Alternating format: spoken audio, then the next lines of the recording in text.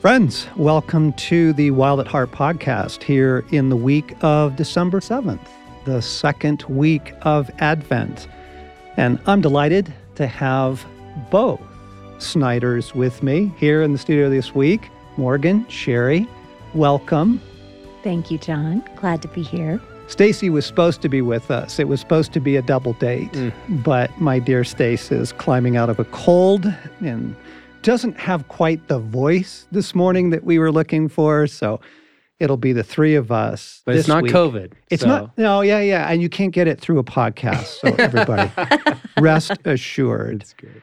Cher, I know that Advent is something that you treasure and love each year, and I'm curious why. Like, what's that about?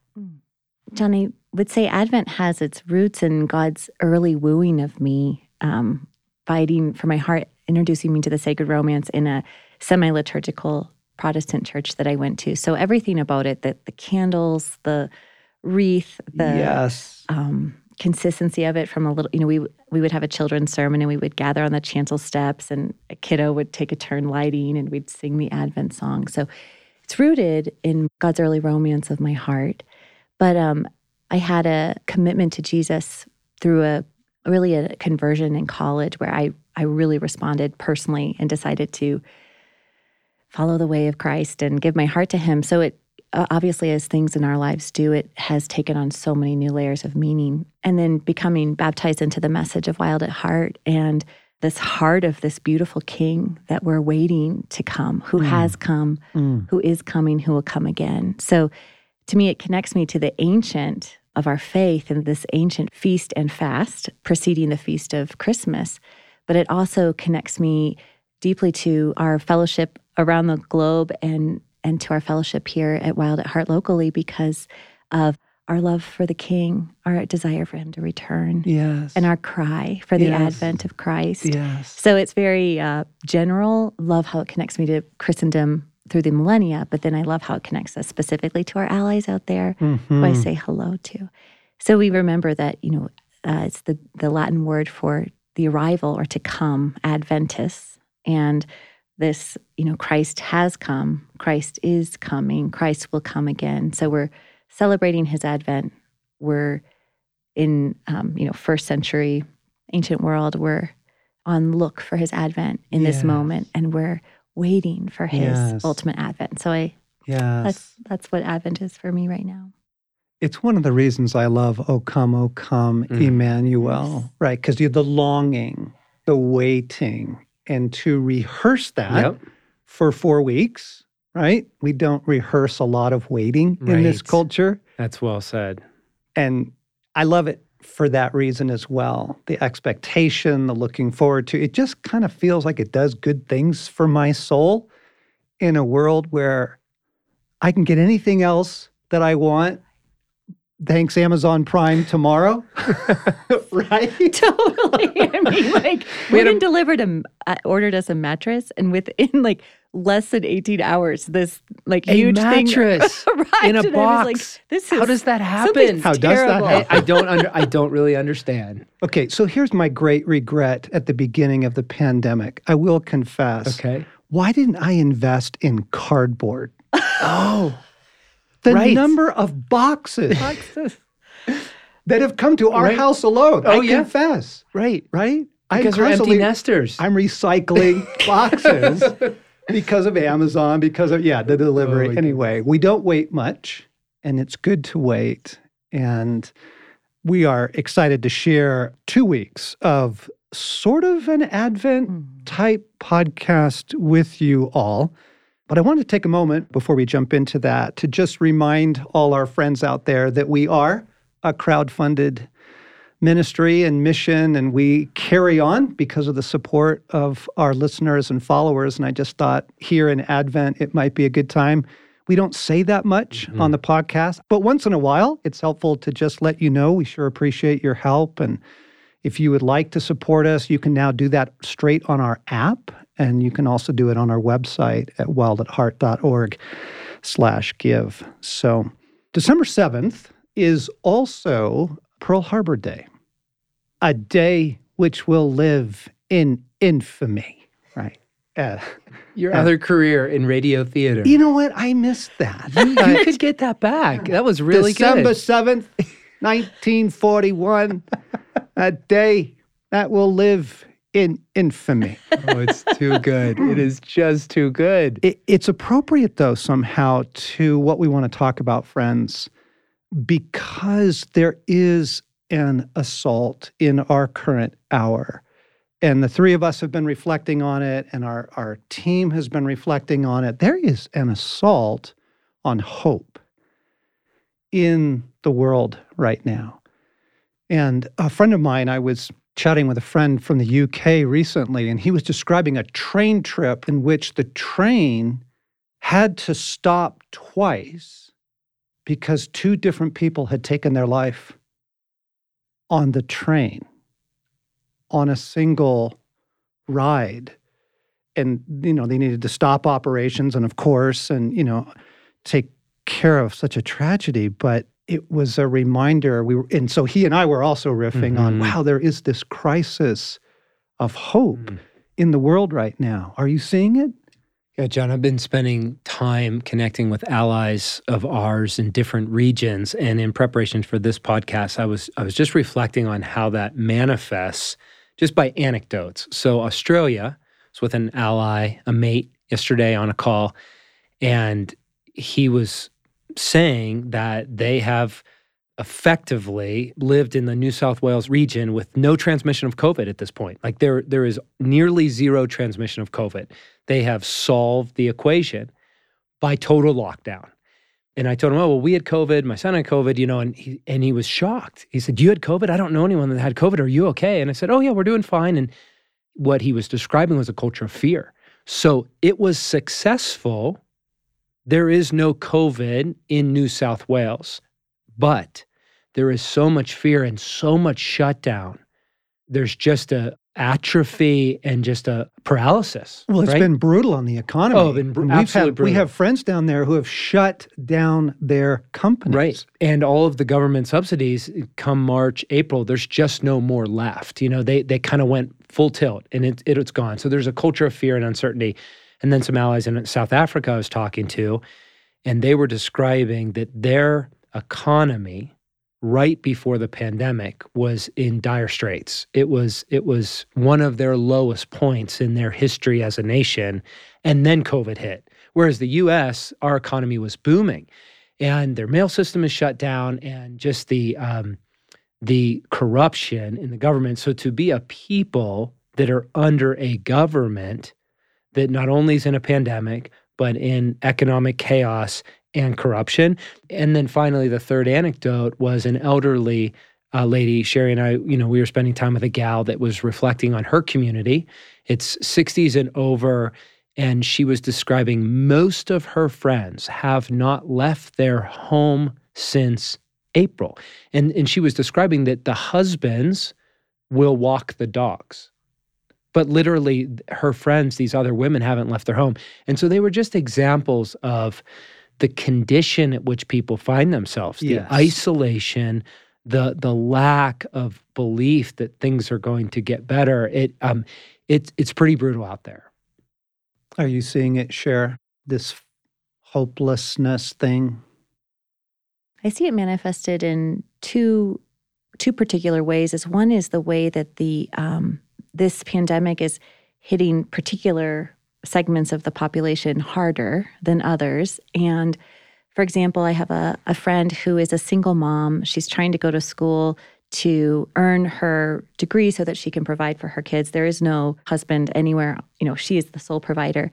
The daycare is closed down. They live in a small apartment. Her kids are there. I mean, and when I talk with her, I feel the helplessness of, I have no words. I have nothing to say for the crush of what she's in. So I see it in the particular segments of society that are, for whom, this is uniquely crushing. Mm-hmm. Not to mention different people groups that are more affected in our country by the virus. And then additionally, in youth suicide, unfortunately, that continues to touch our community and touch our friends. And so I think there's this economic and very real, vivid crushing on people of the constriction of their circumstances that's very particular to people's stories and then concentrated in certain segments of the population. And then there's this swath of hopelessness among young people, and not just young people, but the young people that we know that seems particularly grave and has been grave for years, but I'm seeing it again. Right, because we weren't all doing great before 2020, and more on that in a minute, but worn down, a little beat up, and then you have the quarantines and the economic slam and the tensions and the politics and all that of this year. It's been hard on the human race. And I think we all kind of muscled through the first round. Right. There was rallying for a while. Yeah, we kind of rallied. People were like, we can do this. And lots of people were doing beautiful things. Our friend Jared was doing, live worship every night during the pandemic and things like that, during the quarantines, right? There was a rallying. But now the second round, I just think it feels like a sucker punch to people. And at Christmas time, and I'm already hearing friends talk about, well, there goes Christmas. Like, we're not getting over to see my folks and et cetera. And, because our county here in Colorado is locked down again, we're not having the Ransomed Heart Christmas party for the first time in 20 years. And it's a really sacred and wonderful thing for us, and we'll miss that. It's not a huge deal, but it's just an example of just all these losses through the year, and now people are locked down again, and it's like, oof. Yeah, one of the realities I've noticed, we're connected with a lot of counselors, and so they see the front lines, and counselors are overrun. They're just the number of severe situations, and then the domestic abuse, and we have a lot of people in that system of social welfare, and it's pretty brutal. And even just another anecdote. So we were grabbing some Christmas decorations, just kind of moving forward with choosing joy, choosing life. And in the storage room, I found the yearbook for the kids from last year, and I just opened it up and I perused through it, and I realized, like, so much of it were things that don't exist this year. And I handed it to my son and said, Joshua, what percentage of this book, open it up, is not happening this year? And he said, Dad, 95%. Clubs. It was the clubs, it was the sports, right? It was activities, it was, and it's all gone. And so it was just a fresh reminder of it's really affecting, Sherry, I said, I appreciate what you said, different people in different ways, but it is globally affecting everybody in very unique ways. Friends, we're not introducing this to add further hopelessness to you. I quickly want to read from Romans 15, which is one of the passages that I've been in recently. May the God of hope fill you with all joy and peace as you trust him, so that you may overflow with hope by the power of the Holy Spirit. And I'm really grateful for that last part, because this isn't about, okay, everybody, let's all buck up again. Yep. We can rally one more time. Yeah. We can get through this together. No, not helpful. The power of the Holy Spirit. Oh, thank you, God. I need your assistance, Lord. I need your help. I need an internal strength that you give me so that I can overflow with hope. By the power of the Spirit of God who lives within me. So that's where we're headed, gang. I want to hold out that promise to you all. Don't turn it off. Yeah. Debbie Downer here. We are very concerned about the fight for hope. And I think I've mentioned in a couple of places, I think the battle is going to be for hope and belief in the next 6 months. I think that's going to be the main battle in the world, is for hope and for belief. And more on why I think that later. But I just want to quote that Romans passage, because the power of the Holy Spirit's available to all of us, whether we're locked down or still able to get in-class learning, whether we know what Christmas is going to look like this year and we've got some joy, or now we don't know. Like, the power of the Holy Spirit is available to us, whatever our situation, and to strengthen us and to give us hope, to restore our hope. I've been aware of this as a counselor, as someone very concerned about humanity. I've been watching this for a while, and I don't like it. Like, I'm a fighter. And I'm like, whoa, we got to do something about this. And I found myself wondering, how did we get here? It's not just a pandemic. It's not just quarantines. What happened? Because I feel set up. I feel set up for this. And as I wanted to get your guys' thoughts on this, because as I began to reflect on that, I'm like, okay, I wrote Get Your Life Back prior to all of this. So, when you publish a book, it came out in February of 2020, which was the remarkable kindness of God to his people, because it's rescue and it's care and it's, but I didn't write it, in January. I wrote it a year before, and then it takes a long time to get it out and all this thing. I was already watching the wearying of the human race by the pace of life and by media, just too much media and technology. And I was kind of looking at all of these things. Nicholas Carr's book, The Shallows, right?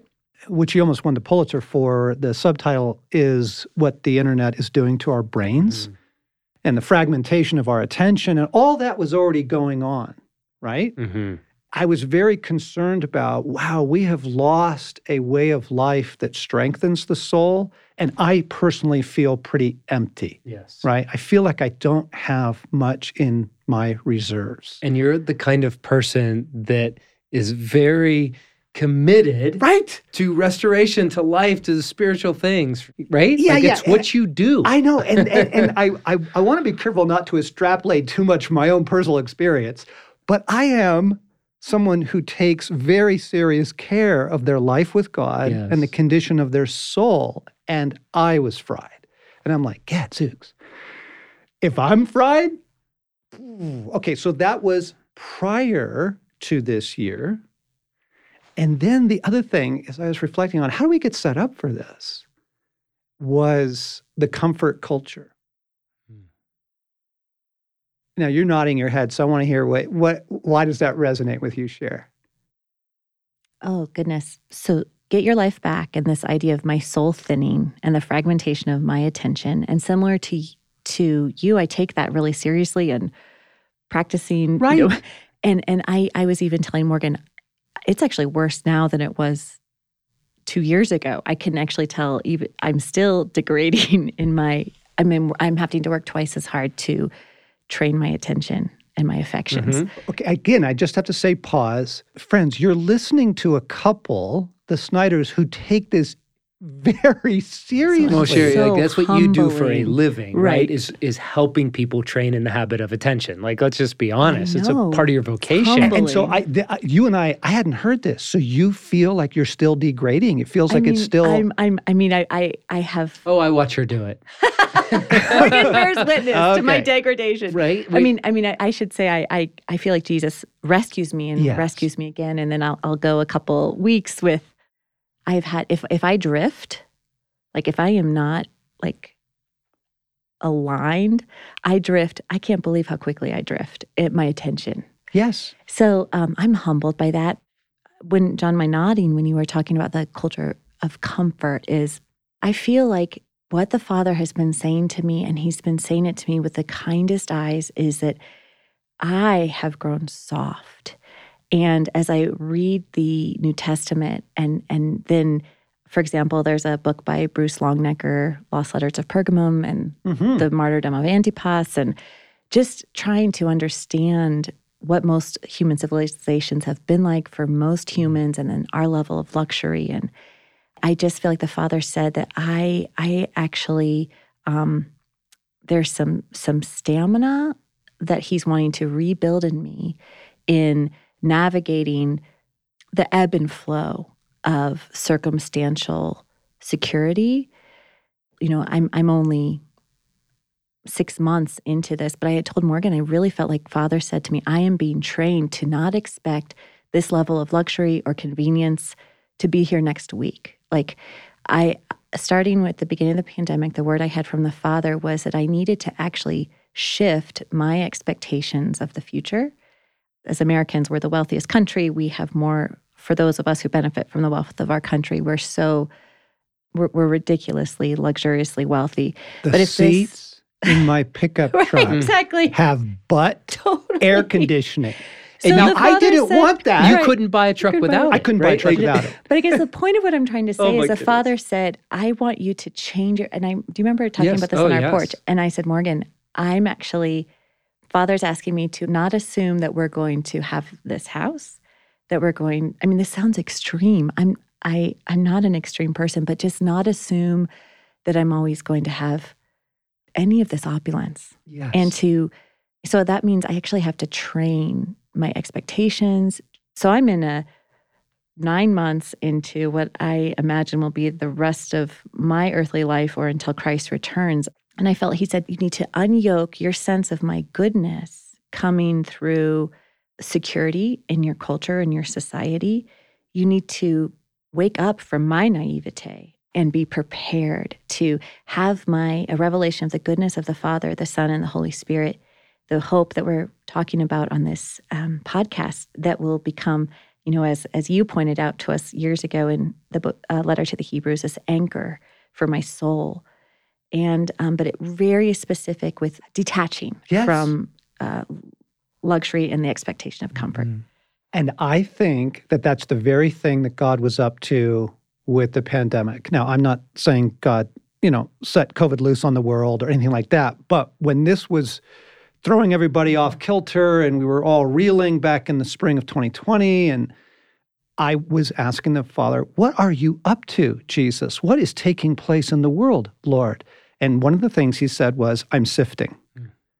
I'm sifting. And I am exposing divided allegiances. And I'm like, guilty. It's because helpful. of the comfort culture. Yes. Yeah, John, the other aspect of that as you kind of explore how did we get here, right? Kind of being set up. Like, I think over 2 decades ago, you had posed this idea from the prophet Isaiah 44:19, where no one stops to think. No one stops to understand the times. And so in kind of my secret life, one of my pet passions is to be curious about the times. What is the era of humanity in which we find ourselves? Like, there weren't air-conditioned car seats for the last generation. And 400 years ago, Native Americans occupied much of what we call home today, where we live, right? Like, it's pretty staggering to think about these ideas. Like, in other words, this isn't normal as humanity goes. Right. This is our normal. And one of the ideas I do think set us up, David Brooks coins it the big me, and in his book, Road to Character. But in the comfort, and I would add convenience, we have adopted a worldview that's me-centric. And you hear it in the self-help culture, in the self-actualization of, discover your bliss and find your path. And Be the best you. be the best you. Whatever that is, you find your expression. It's me, right? It's self-actualization, self-discovery, self-initiation. But the problem is we weren't designed to be self-centric. We were born, like Dallas Willard says, into a God-breathed world, a God-initiated world. And we find ourselves in that reality. And so I do think there has been a fundamental shift on the earth that we start with me and try to understand life rather than what I would name as a culture of curiosity. And that was a big piece, Sherry, just like your initiation. God has really been inviting me over the last couple of years to pause and get very curious, to let my walk with him sink in, settle into a space of God. You exist. You're the center. And I want to be curious.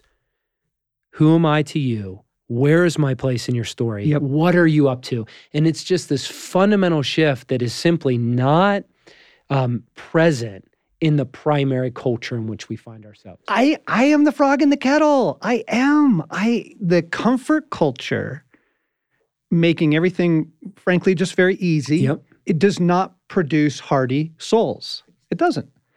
And then wearing us down with the hypertechnology and the pace of life and all that. So, friends, this is all compassion. Mm-hmm. We were set up for this moment. Jen, I have a question, though. I notice, and in talking to some of our allies, that there's our message at Wild at Heart, of your heart matters.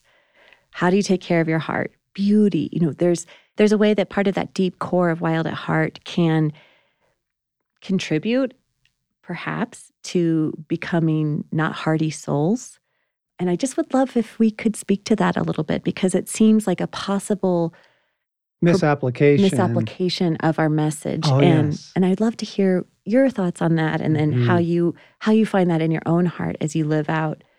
My heart matters to God, but I'm not in Eden restored. I'm in a world at war.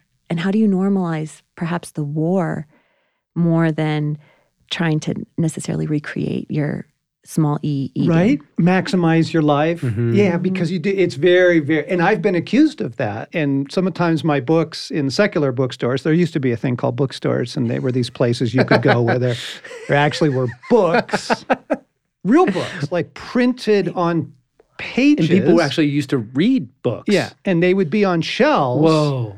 Yeah. Wow. My books would be put in the self-help section, and I just hated that. I just loathed that, because the irony was this. We do believe the Gospel Project is a project of restoration. I'm deeply, utterly convinced of that. I have come to restore your humanity. In fact, one of my favorite readings, this is a side riff, during Advent season, is Athanasius's little booklet on the Incarnation. So if you want a really great short read on the Incarnation, that book is phenomenal. And he says Christ took on humanity in order to restore ours. We believe that 100%. That can sound very me-centered until you enter into the project and you suddenly realize that among the first steps of that is total surrender to Christ and discipleship to Christ. And you suddenly find yourself going, wow, people are very confused. I think particularly guys who come in through the Wild at Heart message, and then they get deeper kind of into this organization in our library, and they're like, holy cow, where's like, chainsaws and blowing stuff up and motorcycle races. And what happened was this. We wanted to see humanity restored. As we got deeper in that project, we realized that a whole realm of discipleship to Jesus is necessary to get that done. Yeah. Okay, so friends, back to hope. This thing of being set up, I want to add one more to that, because now I'm very concerned of what I'm hearing people say. And the thing that's coming out of so many people's mouths around me, grocery stores, things like that, is, oh, I just want this year to be over, or I can't wait for this year to be over. And something in me, my heart just breaks. I'll go, oh, dear friends, your hope is literally set in the turning of the calendar. Like, you are more set up for hopelessness now. So that's why this podcast, and we're not going to be able to get it all said this week. So we're going to come back in the third week of Advent, because 2 podcasts are going to let us kind of loop back around and go deeper into some of these things. But right now, you two, how are you fighting for hope? What are you personally doing internally and with your family and towards your friends? Like how? Let's just offer some help here at this point. I think, John, as soon as I talk about hope, in some ways it can feel ethereal. Like, for me, it has to be concrete. And one of the kind of definitions, the naming that a friend had given me years back is hope is the anticipation and expectation of good things to come. And for me, that's very concrete. I like that. Right? I'm anticipating and I'm expecting good things to come. And so then it gets very practical and pragmatic of, where am I putting my hope? Is it in the next hunting trip? Is it in the next calendar year? And one of the exercises that's really helpful to me is to simply remember remember what God has done. And this year, and it was probably in the pandemic time, interestingly enough, as I adopted a spiritual practice, for example, that was hugely helpful.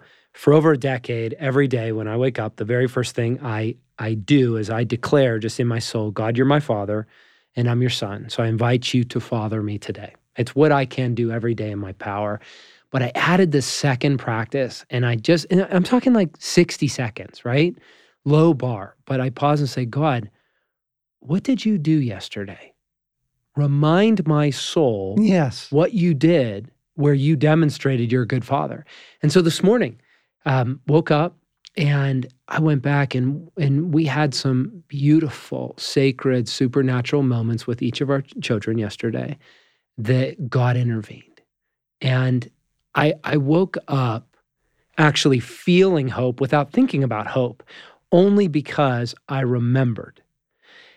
And how quick we are to forget, right? The comfort culture, the instant next thing, it's gone. It's gone. And so practicing, remembering. And another piece is like once in a while. No, I don't want you to go past that because that is so rich and so practical. Yeah. Friends, this is one good use of your phone. Yep. On your phone is actually a record of the goodness of God, and it's in your photos. That's exactly what I was going to say. That's literally it. Okay, so here's Holy Spirit. Tell me, orchestrating the podcast. So last night, I am exhausted. All I want to do is eat sugar and drink alcohol. I'm aware that my soul is crying for attention. Park myself on the couch for a moment, whip out my phone, and I went back to last year. Okay, so there's a it's been a rough year, folks.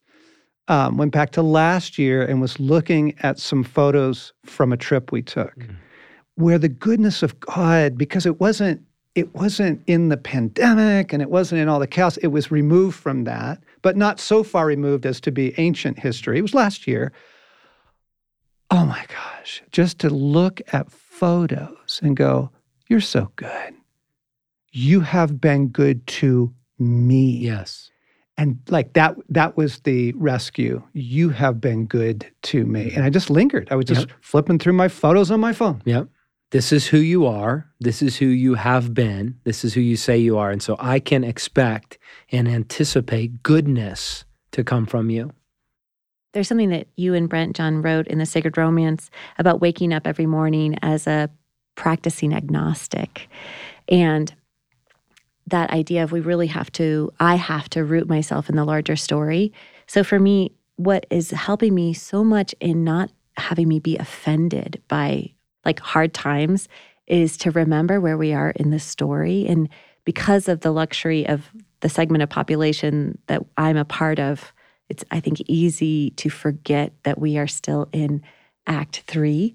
We are not yet at the restoration of all things. And so for me, I have a picture of creation as it was intended, of Eden.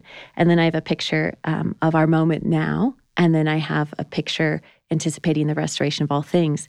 My picture This is in your mind? This is printed out. Oh, really? Yeah. And in my sacred space, which is like sort of literally like tacked up on the wall. Yeah. And I put it in like sheep protectors, which I'm like new to the world of sheep protectors. And now I'm like, I want to put everything in a sheep protector.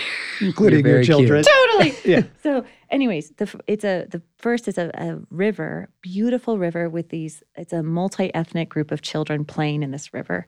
And it's Eden. And I love it because it's all the human race, this cry that we have for unity and for brotherhood across, all ethnic lines, all the every one of us united as brethren. So it's children playing.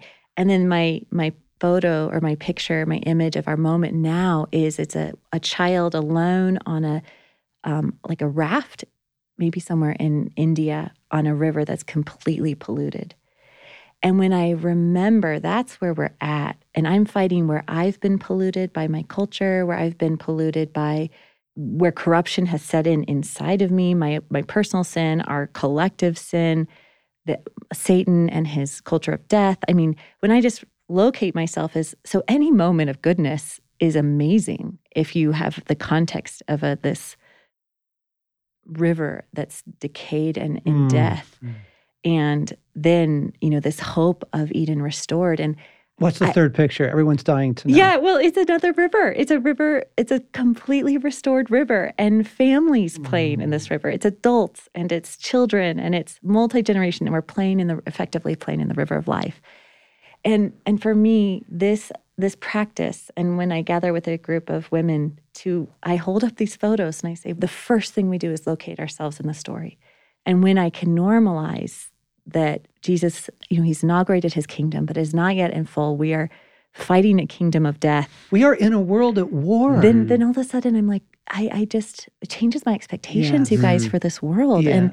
And it's been, I guess I'm really feeling he's asking me to be grateful for any moment of beauty. But if I go, God willing, he will bring in me this patient endurance, this long suffering that I see the apostles crying out to be formed, and the people that we would grow up with this patient endurance, because I want to be someone who has a much higher tolerance for all kinds of uncertainty and disruption because of some revelation. And back to, you said, the Holy Spirit giving me a revelation. Mm-hmm. Yes. I think we can use Advent for this, friends. I really do. We're going to come back next week with some more hope and some more help in the battle for hope. I think we can use Advent for this fight for hope. And I've asked Sherry to read from Isaiah chapter 9, which is this incredible declaration of the coming of Christ. This often gets read somewhere in the liturgy of the Advent season, but just to listen to the expectation and then the accomplishment of what Christ has won for us. Would you read that? Sure. From the scroll of Isaiah, chapter 9. The people walking in darkness have seen a great light. On those living in the land of deep darkness, a light has dawned. You have enlarged the nation and increased their joy. They rejoice before you as people rejoice at the harvest, as warriors rejoice when dividing the plunder. For as in the day of Midian's defeat, you have shattered the yoke that burdens them, the bar across their shoulders, the rod of their oppressor.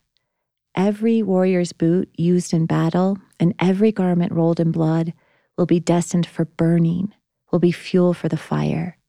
For to us a child is born, to us a son is given, and the government will be on his shoulders.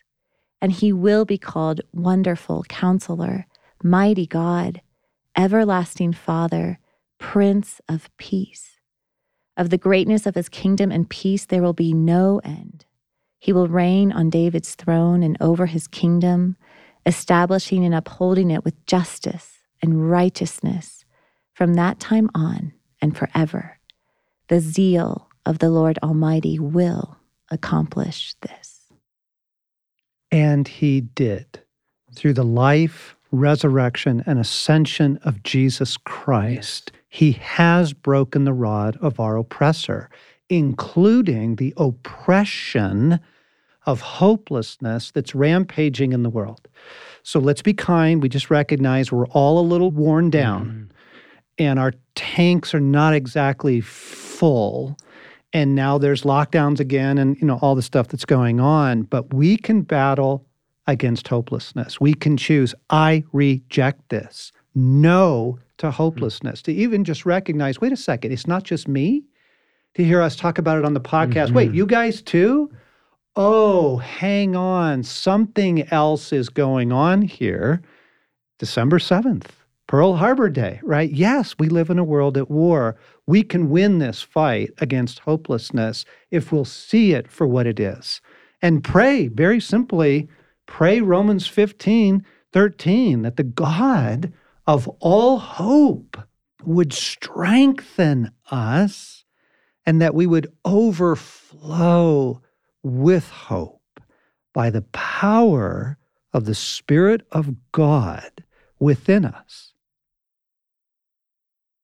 We're going to come back with part 2 on this, but we just had to get there today, and we'll see you in the week of the 14th.